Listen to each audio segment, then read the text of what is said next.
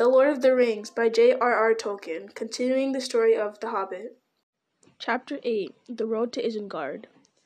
So it was that in the light, on a fair morning, King Theoden and Gandalf the White Rider met again upon the green grass beside the deeping stream. There was also Aragorn, son of Arathorn, and Legolas the Elf, and Erkin Brant of Westfold, and the lords of the Golden House. About them were gathered the Rohirrim, the riders of the Mark. Wonder overcame their joy in victory, and their eyes were turned towards the wood. Suddenly there was a great shout, and down from the dike came those who had been driven back into the deep. There came Gimli the Old, and Eomer son of Eomund, and beside them walked Gimli the Dwarf. He held no helm, and about his head was a linen band stained with blood, but his voice was loud and strong. 42, Master Legolas, he cried. Alas, my axe is notched. The 42nd had an iron collar on his neck. How is it with you? You have passed my score by 1, answered Legolas, but I do not grudge you the game, so glad am I to see you on your legs. Welcome, Eomer, sister son, said Theoden. Now that I see you safe, I am glad indeed. Hail, Lord of the Mark, said Eomer. The dark night has passed, and day has come again, but the day has brought strange tidings. He turned and gazed in wonder, first at the wood and then at Gandalf. Once more you come in the hour of need unlooked for, he said. Unlooked for, said Gandalf. I said that I would return and meet you here. But you did not name the hour, nor foretell the manner of your coming. Strange help you bring. You are a mighty wizard. You are mighty in wizardry, Gandalf the White. That may be, but if so, I have not shown it yet. I have but given good counsel in peril, and made use of the speed of Shadowfax. Your own valor has done more, and the stout legs of the Westfold men marching through the night. Then they all gazed at Gandalf with still great wonder. Some glanced darkly at the wood, and passed their hands over their brows, as if they thought their eyes saw otherwise than his. Gandalf laughed long and merrily. The trees? He said. Nay, I see the wood as plainly as do you. But that is no deed of mine. It is a thing beyond the counsel of the wise, better than my design, and better even than my hope the event has proved. Then if not yours, whose is the wizardry? Said Theoden. Not Saruman's, that is plain. Is there some mightier sage of whom we have yet to learn? It is not wizardry, but a power far older, said Gandalf. A power that walked the earth, ere elf sang or hammer rang. Ere iron was found, or tree was hewn, when young was mountain under moon, ere ring was made, or wrought was woe, it walked the forest long ago. And what may be the answer to your riddle? Said Theoden. If you would learn that, you should come with me to Isengard, answered Gandalf. To Isengard, they cried. Yes, said Gandalf, I shall return to Isengard, and those who will may come with me. There we may see strange things. But there are not men enough in the mark, not if they were all gathered together and healed of wounds and weariness, to assault the stronghold of Saruman, said Theoden. Nevertheless to Isengard I go, said Gandalf. I shall not stay there long. My way lies now eastward. Look for me at Edoras, ere the waning of the moon. Nay, said Theoden, in the dark hour before dawn I doubted, but we will not part now. I will come with you, if that is your counsel. I wish to speak with Saruman as soon as may be now, said Gandalf. And since he has done you great injury, it would be fitting if you were there. But how soon and how swiftly will you ride?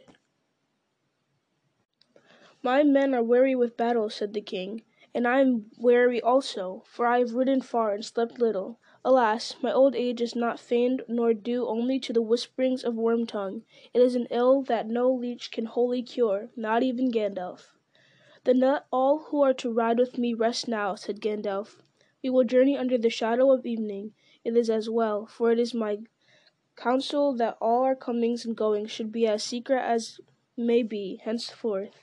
But do not command many men to go with you, Theoden. We go to a parley, not to a fight. The king then chose men that were unhurt and had swift horses, and he sent them forth with tidings of the victory into every vale of the Mark. And they bore his summons also, bidding all men, young and old, to come in haste to Edoras. There the lord of the Mark would hold an assembly of all that could bear arms, on the 3rd day after the full moon. To ride with him to Isengard the king chose Eomer and 20 men of his household. With Gandalf would go Aragorn and Legolas and Gimli. In spite of his hurt, the dwarf would not stay behind. "It was only a feeble blow and the cap turned it," he said.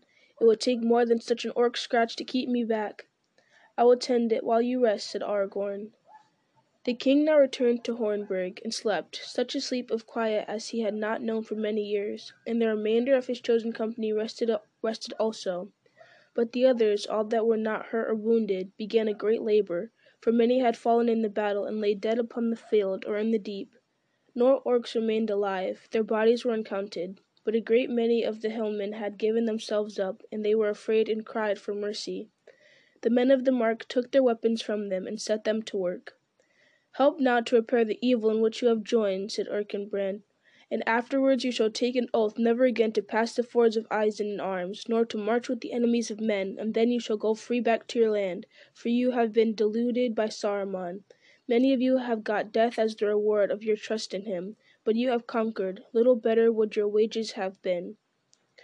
The men of Dunland were amazed, for Saruman had told them that the men of Rohan were cruel and burned their captives alive. In the midst of the field before the Hornburg 2 mounds were raised, and beneath them laid all the riders of the mark who fell in the defence, those of the East Dales upon one side, and those of Westfold upon the other. But the men of Dunland were set apart in a mound below the dyke. In a grave alone under the shadow of the Hornburg lay Hama, captain of the king's guard. He fell before the gate. The orcs were piled in great heaps, away from the mounds of men, not far from the eaves of the forest. And the people were troubled in their minds, for the heaps of carrion were too great for burial or for burning. They had little wood for firing, and none would have dared to take an axe to the strange trees, even if Gandalf had not warned them to hurt neither bark nor bow at their great peril. "Let the orcs lie," said Gandalf. "The morning may bring new counsel." In the afternoon the king's company prepared to depart.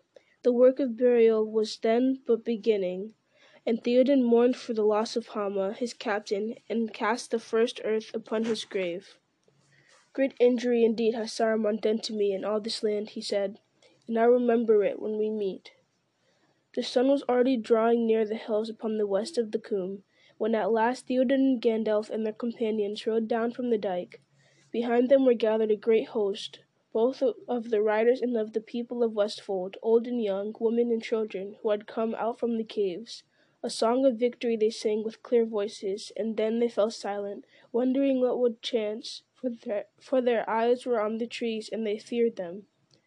The riders came to the wood, and they halted. Horse and man they were unwilling to pass in. The trees were grey and menacing, and a shadow or a mist was about them. The ends of their long sweeping bows hung down like searching fingers. Their roots stood up from the ground like the limbs of strange monsters, and dark caverns opened beneath them. But Gandalf went forward, leading the company, and where the road from the Hornburg met the trees, they saw now an opening like an arched gateway under mighty boughs, and through it Gandalf passed, and they followed him. Then to their amazement they found that the road ran on, and the deepening stream beside it, and the sky was open above and full of golden light. But on either side the great aisles of the wood were already wrapped in dusk, stretching away into impenetrable shadows, and there they heard the creaking and groaning of bows, and far cries, and a rumor of wordless voices murmuring angrily. Nor orc or other living creature could be seen. Legolas and Gimli were now riding together upon one horse, and they kept close beside Gandalf, for Gimli was afraid of the wood. "It is hot in here," said Legolas to Gandalf. "I feel a great wrath about me. Do you not feel the air throb in your ears?" "Yes," said Gandalf. "What has become of the miserable orcs?" said Legolas. "That, I think, no one will ever know," said Gandalf. They rode in silence for a while, but Legolas was ever glancing from side to side, and would often have halted to listen to the sounds of the wood if Gimli had allowed it. "These are the strangest trees that I ever saw," he said, "and I have seen many an oak grow from acorn to ruinous age. I wish that there were leisure now to walk among them. They have voices, and in time I might come to understand their thought." "No, no," said Gimli. "Let us leave them. I guess their thought already, hatred of all that go on 2 legs, and their speech is of crushing and strangling." Not of all that go on two legs, said Legolas. There I think you are wrong. It is orcs that they hate, for they do not belong here, and know little of elves and men. Far away are the valleys where they spring, from the deep dales of Fangorn, Gimli. That is whence they came. That is whence they come, I guess. Then that is most perilous wood in the Middle Earth, said Gimli. I should be grateful for the part they have played, but I do not love them. You may think that wonderful, but I have seen a greater wonder in this land, more beautiful than any grove or glade that ever grew. My heart is still full of it. Strange are the ways of men, Legolas. Here they have one of the marvels of the northern world, and what do they say of it? Caves, they say, caves, holes to fly to in time of war, to store fodder in. My good Legolas, do you know that the caverns of Helm's Deep are vast and beautiful? There would be an endless pilgrimage of dwarves, merely to gaze at them, if such things were known to be. Ay, indeed, they would pay pure gold for a brief glance. And I would give gold to be excused, said Legolas, and double to be let out if I strayed in. You have not seen, so I forgive your jest, said Gimli. But you speak like a fool. Do you think those halls are fair, where your king dwells under the hill in Mirkwood, and the dwarfs helped in their making long ago? They are but hovels compared with the caverns I have seen, immeasurable halls filled with an everlasting music of water that tinkles into pools, as fair as the Caladzeram in the starlight. And Legolas, when the torches are kindled and men walk on the sandy floors under the echoing dooms, ah! Then, Legolas, gems and crystals and veins of precious ore glint in the polished walls, and the light glows through folded marbles, shell-like, translucent as the living hands of Queen Galadriel. There are columns of white and saffron and dawn rose, Legolas, fluted and twisted into dreamlike forms. They spring up from many-colored floors to meet the glistening pendants of the roof. Wings, ropes, curtains fine as frozen clouds, spears, banners, pinnacles of suspended palaces. Still lakes mirror them. A glimmering world looks up from the dark pools covered with clear glass. Cities, such as the mind of Durin could scarce have imagined in his sleep, stretch on through avenues and pillared courts, on into the dark recesses where no light can come. And plink, a silver drop falls, and the round wrinkles in the glass make all the towers bend and waver like weeds and corals in a grotto of the sea. Then evening comes. They fade and twinkle out. The torches pass on into another chamber and another dream. There is chamber after chamber, Legolas, hall opening out of hall, dome after dome, stair beyond stair, and still the winding paths lead on into the mountain's heart. Caves! The caverns of Helm's Deep! Happy was the chance that drove me there. It makes me weep to leave them. Then I will wish you this fortune for your comfort, Gimli, said the elf, that you may come safe from war and return to see them again. But do not tell all your kindred. There seems little left for them to do, from your account. Maybe the men of this land are wise to say little. One family of busy dwarfs with a hammer and chisel might mar more than they made. No, you do not understand, said Gimli. No dwarf could be unmoved by such loveliness. None of Durin's race would mind those carves for stones or ore, not if diamonds and gold could be got there. Do you cut down groves of blossoming trees in the springtime for firewood? We could tend these glades of flowering stone, not quarry them. With cautious skill, tap by tap, a small chip of rock in no more perhaps in a whole anxious day, so we could work, and as the years went by we should open up new ways and display far chambers that are still dark, glimpsed only as a void beyond fissures in the rock. And lights, Legolas! We should make lights, such lamps as shone in Khazad-dûm, and when we wished we would drive away the night that has lain there since the hills were made, and when we desired rest we would let the night return. You move me, Gimli, said Legolas. I have never heard you speak like this before. Almost you make me regret that I have not seen these caves. Come, let us make this bargain. If we both return safe out of the perils that await us, we will journey for a while together. You shall visit Fangorn with me, and then I will come with you to see Helm's Deep. That would not be the way of return that I should choose, said Gimli, but I will endure Fangorn if I have your promise to come back to the caves and share their wonder with me. You have my promise, said Legolas. But alas, now we must leave behind both cave and wood for a while. See, we are coming to the end of the trees. How far is it to Isengard, Gandalf? "About 15 leagues, as the crows of Saruman make it," said Gandalf. "5 from the mouth of Deeping Combe to the fords, and 10 more from there to the gates of Isengard. But we shall not ride all the way this night." "And when we come there, what shall we see?" asked Gimli. "You may know, but I cannot guess." "I do not know myself for certain," answered the wizard. "I was there at nightfall yesterday, but much may have happened since. Yet I think that you will not say that the journey was in vain, not though the glittering caves of Aglarond be left behind." At last the company passed through the trees, and found that they had come to the bottom of the combe, where the road from Helm's Deep branched, going one way east to Edoras, and the other north to the fords of Isen. As they rode from under the eaves of the wood, Legolas halted and looked back with regret. Then he gave a sudden cry. "There are eyes," he said. "Eyes looking up from the shadows of the boughs. I never saw such eyes before." The others, surprised by his cry, halted and turned, but Legolas started to ride back.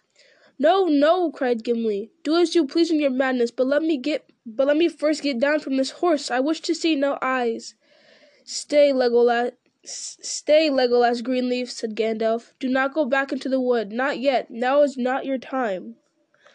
Even as he spoke, there came forth out of the trees 3 strange shapes. As tall as trolls they were, 12 feet or more in height. Their strong bodies, stout as young trees, seemed to be clad with raiment or with hide of close-fitting gray and brown. Their limbs were long, and their hands had many fingers. Their hair was stiff, and their beards gray-green as moss. They gazed out with solemn eyes, but they were not looking at the riders. Their eyes were bent northwards. Suddenly they lifted their long hands to their mouths and sent forth ringing calls, clear as notes of a horn, but more musical and various. The calls were answered, and turning again, the riders saw other creatures of the same kind approaching, striding through the grass. They came swiftly from the north, walking like wading herons in the gait, but not in their speed, for their legs in their long paces beat quicker than the heron's wings. The riders cried aloud in wonder, and some set their hands upon their sword hilts. "You have no weapons," said Gandalf. "These are but herdsmen. They are not enemies. Indeed, they are not concerned with us at all." So it seemed to be, for as he spoke, the tall creatures, without a glance at the riders, strode into the wood and vanished. "Herdsmen," said Theoden. "Where are their flocks? What are they, Gandalf?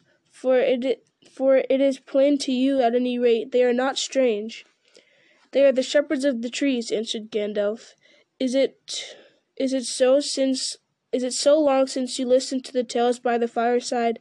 There are children in your land who, out of the twisted threads of story, could pick the answer to your question. You have seen Ents, O King, Ents out of the Fangorn forest, which in your tongue you called the Entwood.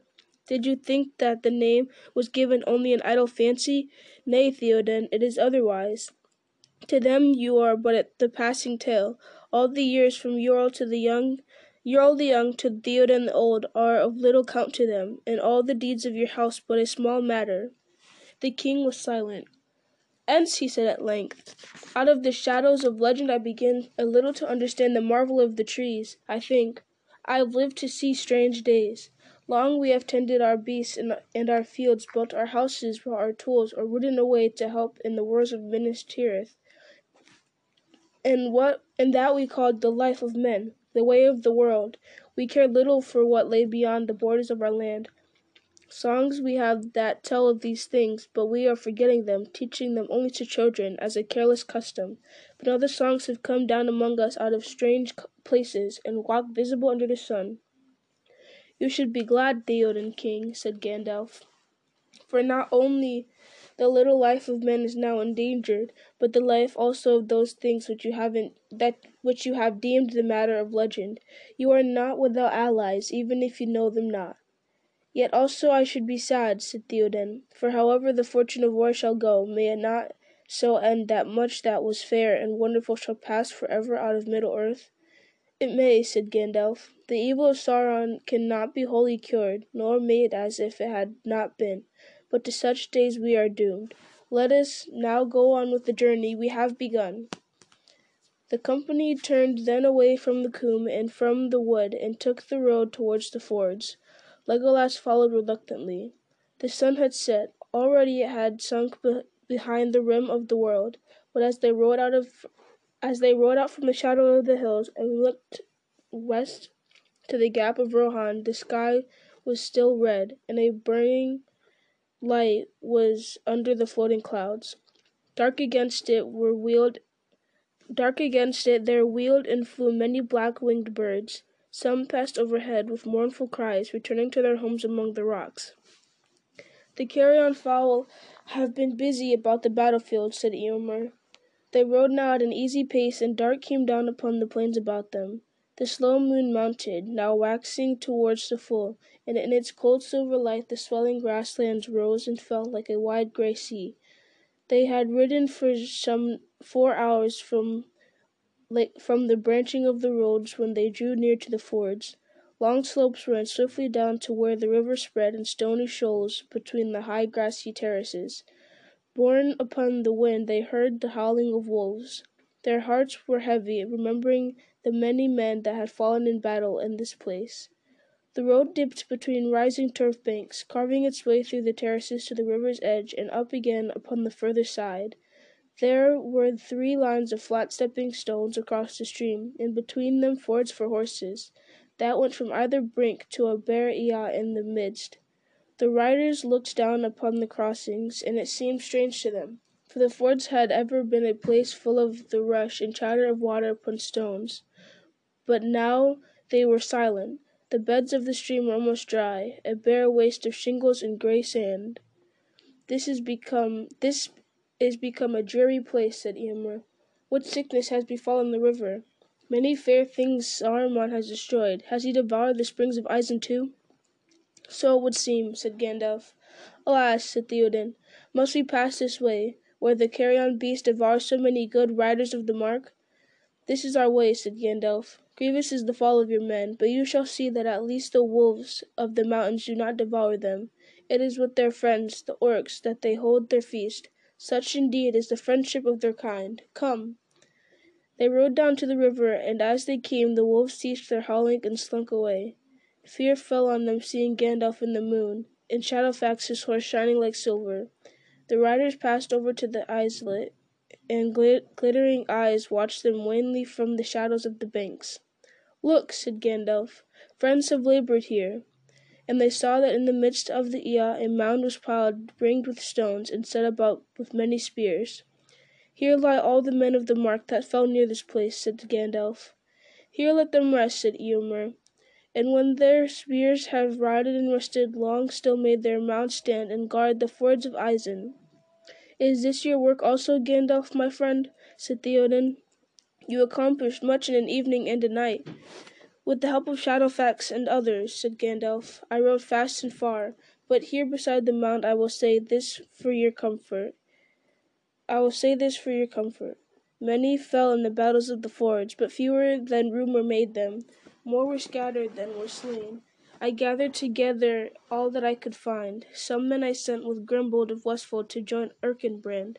Some I sent to make this burial. They have now followed your marshal Elfhelm. I sent him with many riders to Edoras.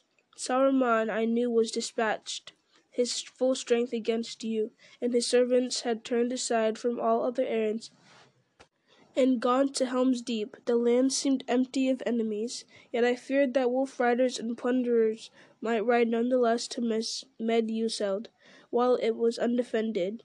But now I think you need not fear. You will find your house to welcome you in return." "And glad I shall be to see it again," said Theoden, "though brief now, I doubt now, shall by my abiding there."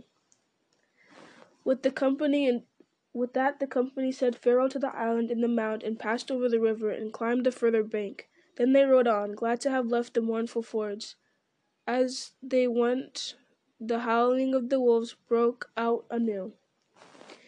There was an ancient highway that ran down from Isengard to the crossings. For some way it took its course beside the river, bending with it east and then north, but at the last it turned away and went straight towards the gates of Isengard. And these were under the mountainside in the west of the valley, 16 miles or more from its mouth.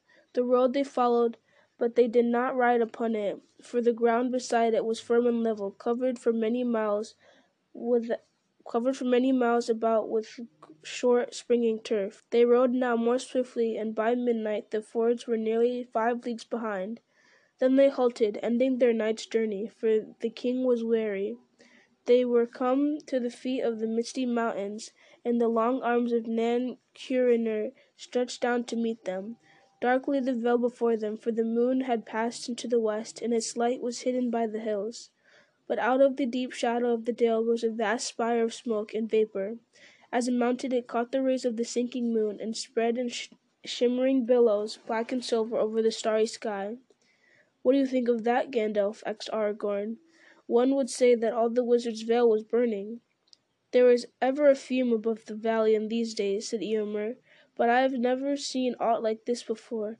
These are steams rather than smoke.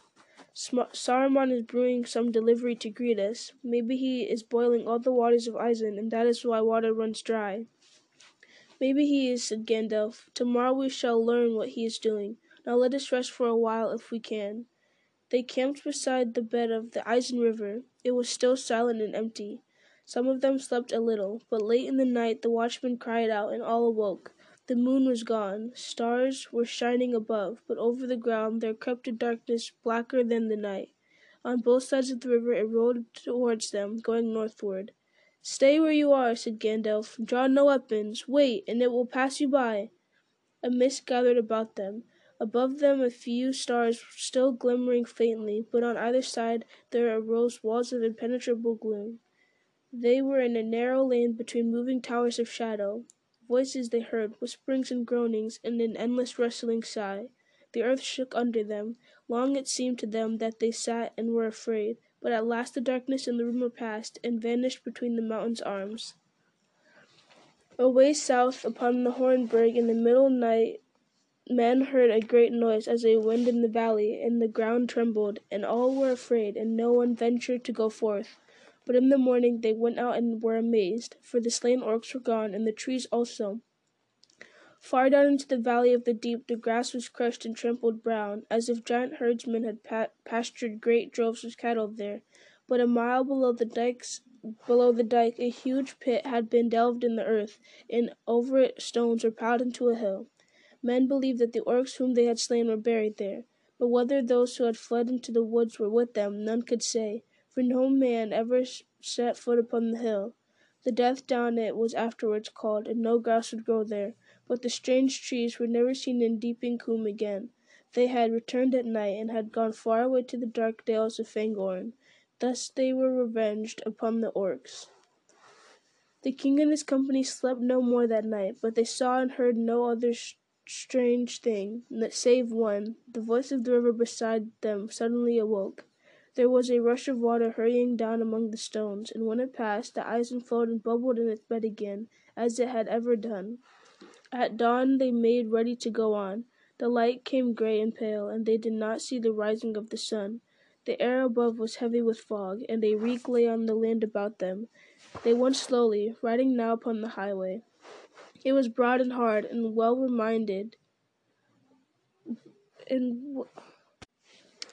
tended.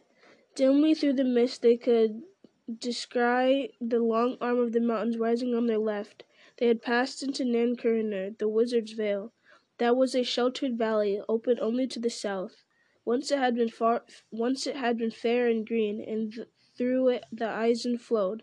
Already deep and strong before it found the plains, for it was fed by many springs and lesser streams among the rain-washed hills, and all about it there had lain a pleasant fertile land.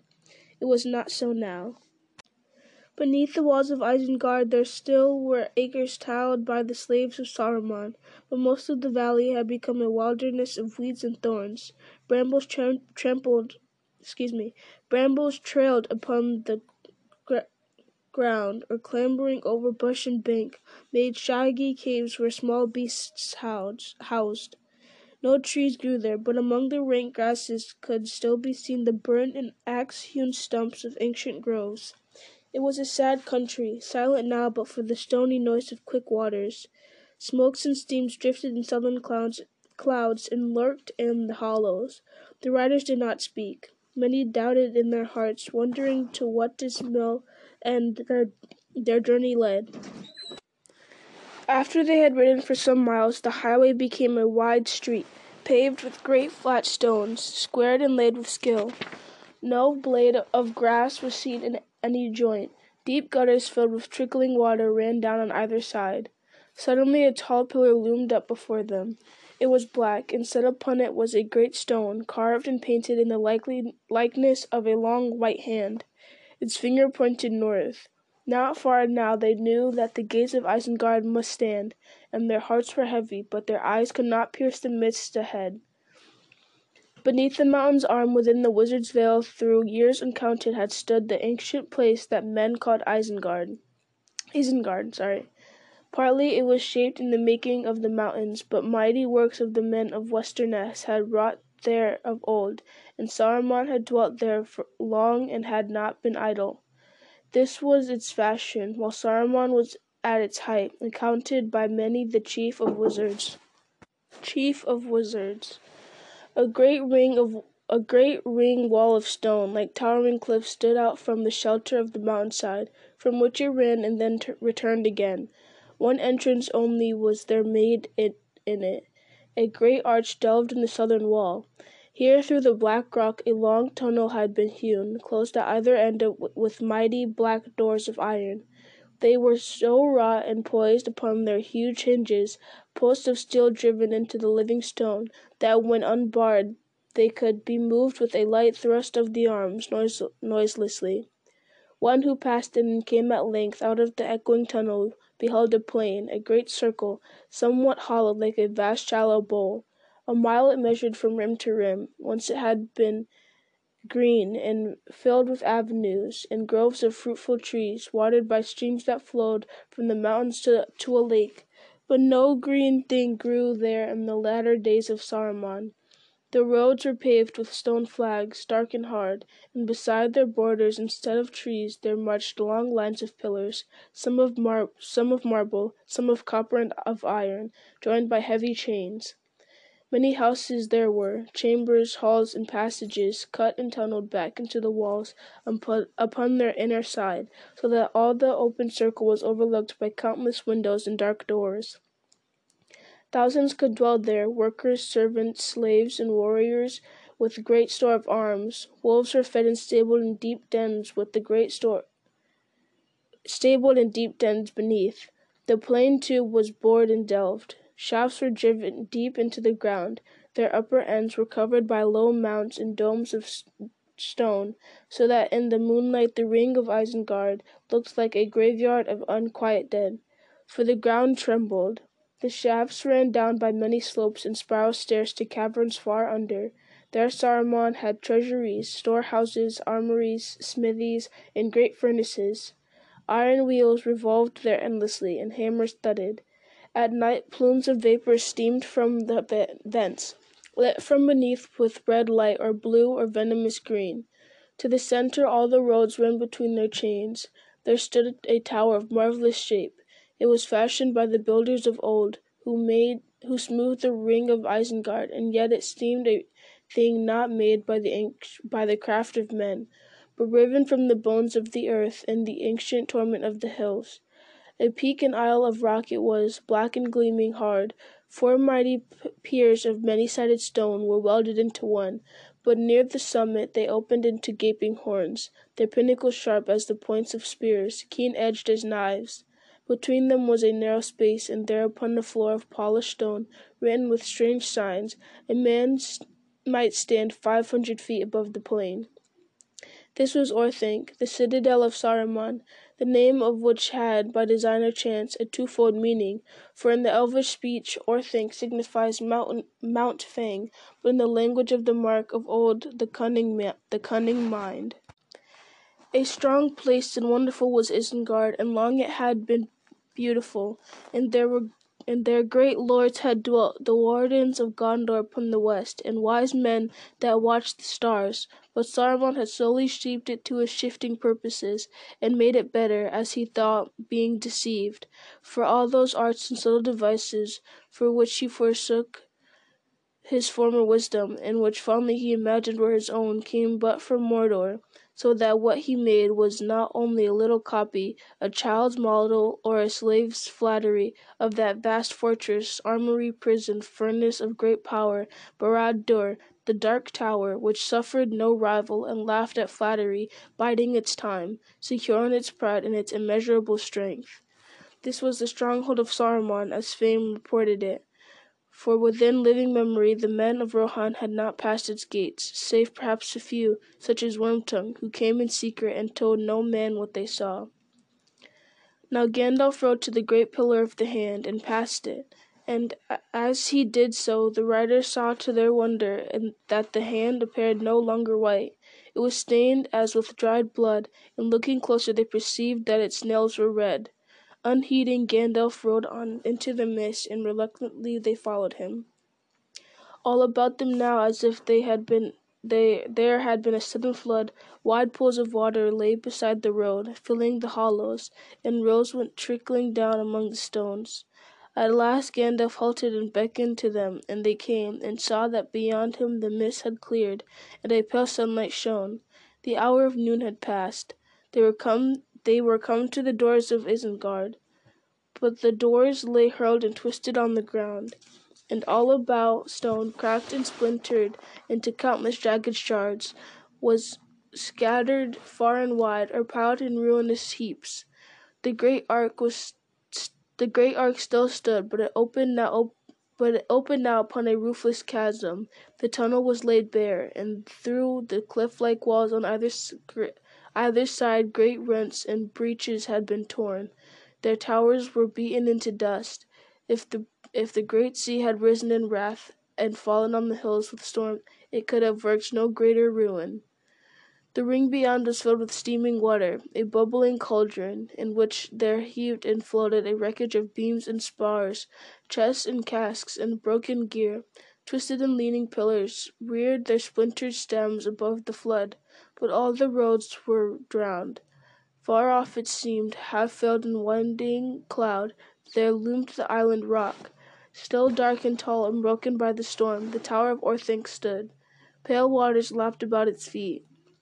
The king and all his company sat silent on their horses, marveling, perceiving that the power of Saruman was overthrown, but how they could not guess.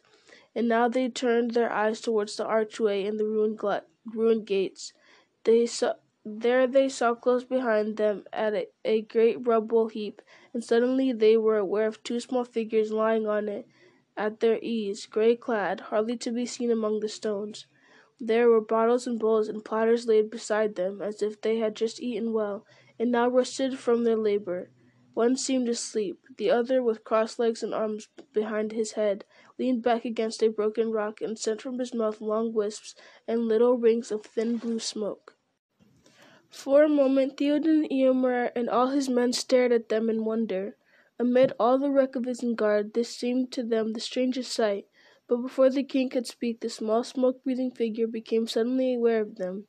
As they sat there silent on the edge of the mist, he sprang to his feet. A young man he looked, or like one, though not much more than half a man in height. His head of brown curling hair was uncovered, but he was clad in a travel-stained coat of the same hue and shape as the companions of Gandalf had worn when they rode to Edoras. He bowed very low, putting his hand upon his breast, then seeming not to observe the wizard and his friends, he turned to Eomer and the king. "Welcome, my lords, to Isengard," he said. "We are the Dorwards. Meriadoc, son of Saradoc, is my name, and my companion, who, alas, is overcome with weariness," here he gave the other a dig with his foot, "is Peregrine, son of Paladin, of the house of Took. Far in the north is our home. The Lord Saruman is within, but at the moment he is closeted with one Wormtongue, or doubtless he would be here to welcome such honorable guests." "Doubtless he would," laughed Gandalf. "And was it Saruman that ordered you to guard his damaged doors, and watch for the arrival of guests when your attention could be spared with plate and bottle?" No, good sir, the matter escaped him," answered Merry gravely. he has been much occupied. Our orders come from Treebeard, who has taken over the management of Isengard. He commanded me to welcome the Lord of Rohan with fitting words. I have done my best." "And what about your companions? What about Legolas and me?" cried Gimli, unable to contain himself longer. "You rascals, you holey-footed and wool-padded truants! A fine hunt you have led us, 200 leagues through fen and forest, battle and death, to rescue you, and here we find you feasting and idling, and smoking! Where did you come by the weed, you villains? Hammer and tongs! I'm so torn between rage and joy that if I do not burst it will be a marvel." "You speak for me, Gimli," laughed Legolas, though I would sooner learn how they came by the wine. "One thing you have not found in your hunting, and that's brighter wits," said Pippin, opening an eye. "Here you find us sitting on a field of victory amid the plunder of armies, and you wonder how we came by a few well-earned comforts." "Well earned," said Gimli. "I cannot believe that." The riders laughed. "It cannot be doubted that we witnessed the meeting of dear friends," said Theoden. "So these are the lost ones of your company, Gandalf? The days are fated to be filled with marvels. Already I have seen many since I left my house, and now here before my eyes stands yet another of the folk of legend. Are not these the halflings that some among us called the Hobiltan?" "Hobbits, if you please, lord," said Pippin. "Hobbits," said Theoden. "Your tongue is strangely changed, but the name sounds not unfitting so. Hobbits. No report that I have heard does justice to the truth." Merry bowed, and Pippin got up and bowed low. "You are gracious, lord, or I hope that I may so take your words," he said. "And here is another marvel. I have wandered in many lands since I left my home, and never till now I have found people that knew any story concerning hobbits." "My people came out of the north long ago," said Theoden, "but I will not deceive you. We know no tales about hobbits. All that is said among us is that far away over many hills and rivers live the halfling folk that dwell in holes and sand dunes. But there are no legends of their deeds, for it is said that they do little and avoid the sight of men, being able to vanish in a twinkling, and they can change their voices to resemble the piping of birds. But it seems that more could be said." "It could indeed, lord," said Merry. "For one thing," said Theoden, "I had not heard that they spouted smoke from their mouths." "That is not surprising," answered Merry, "for it is an art which we have not practiced for more than a few generations. It was Tobold Hornblower of Long Bottom in the South Farthing who first grew the true pipe weed in his gardens, about the year 1070 according to our reckoning. How old Toby came by that plant—" You do not know your danger, Theoden," interrupted Gandalf. "These hobbits will sit on the edge of ruin and discuss the pleasures of the table, or the small doings of their fathers, grandfathers, and great-grandfathers, and remoter cousins to the 9th degree if you encourage them with undue patience. Some other time would be more fitting for the history of smoking. Where's Treebeard, Merry?" "Away on the north side, I believe. He went to get a drink of clean water. Most of the other Ents are with him, still busy at their work. Over there." Merry waved his hand towards the steaming lake, and as they looked they heard a distant rumbling and rattling, as if an avalanche was falling from the mountainside. Far away came a hum, as of horns blowing triumphantly. "And is Orthanc then left unguarded?" asked Gandalf. "There is water," said Merry, "but Quickbeam and some others are watching it. Not all those posts and pillars in the plain are of Saruman's planting. Quickbeam, I think, is by the rock, near the foot of the stair." "Yes, a tall grey Ent is there," said Legolas, "but his arms are at his sides, and he stands as still as a door-tree." "It is past noon," said Gandalf, "and we at any rate have not eaten since early morning. Yet I wish to see Treebeard as soon as may be. Did he leave me no message, or has plate and bottle driven it from your mind?" "He left a message," said Merry, "and I was coming to it, but I have been hindered by many other questions. I was to say that, if the Lord of the Mark and Gandalf will ride to the northern wall, they will find Treebeard there, and he will welcome them. I may add that they will also find food of the best there. It was discovered and selected by your humble servants." He bowed. Gandalf laughed. "That is better," he said. "Well, Theoden, will you ride with me to find Treebeard? We must go round about, but it is not far. When you see Treebeard, you will learn much, for Treebeard is Fangorn, and the eldest and chief of the Ents. And when you speak with him, you will hear the speech of the oldest of all living things.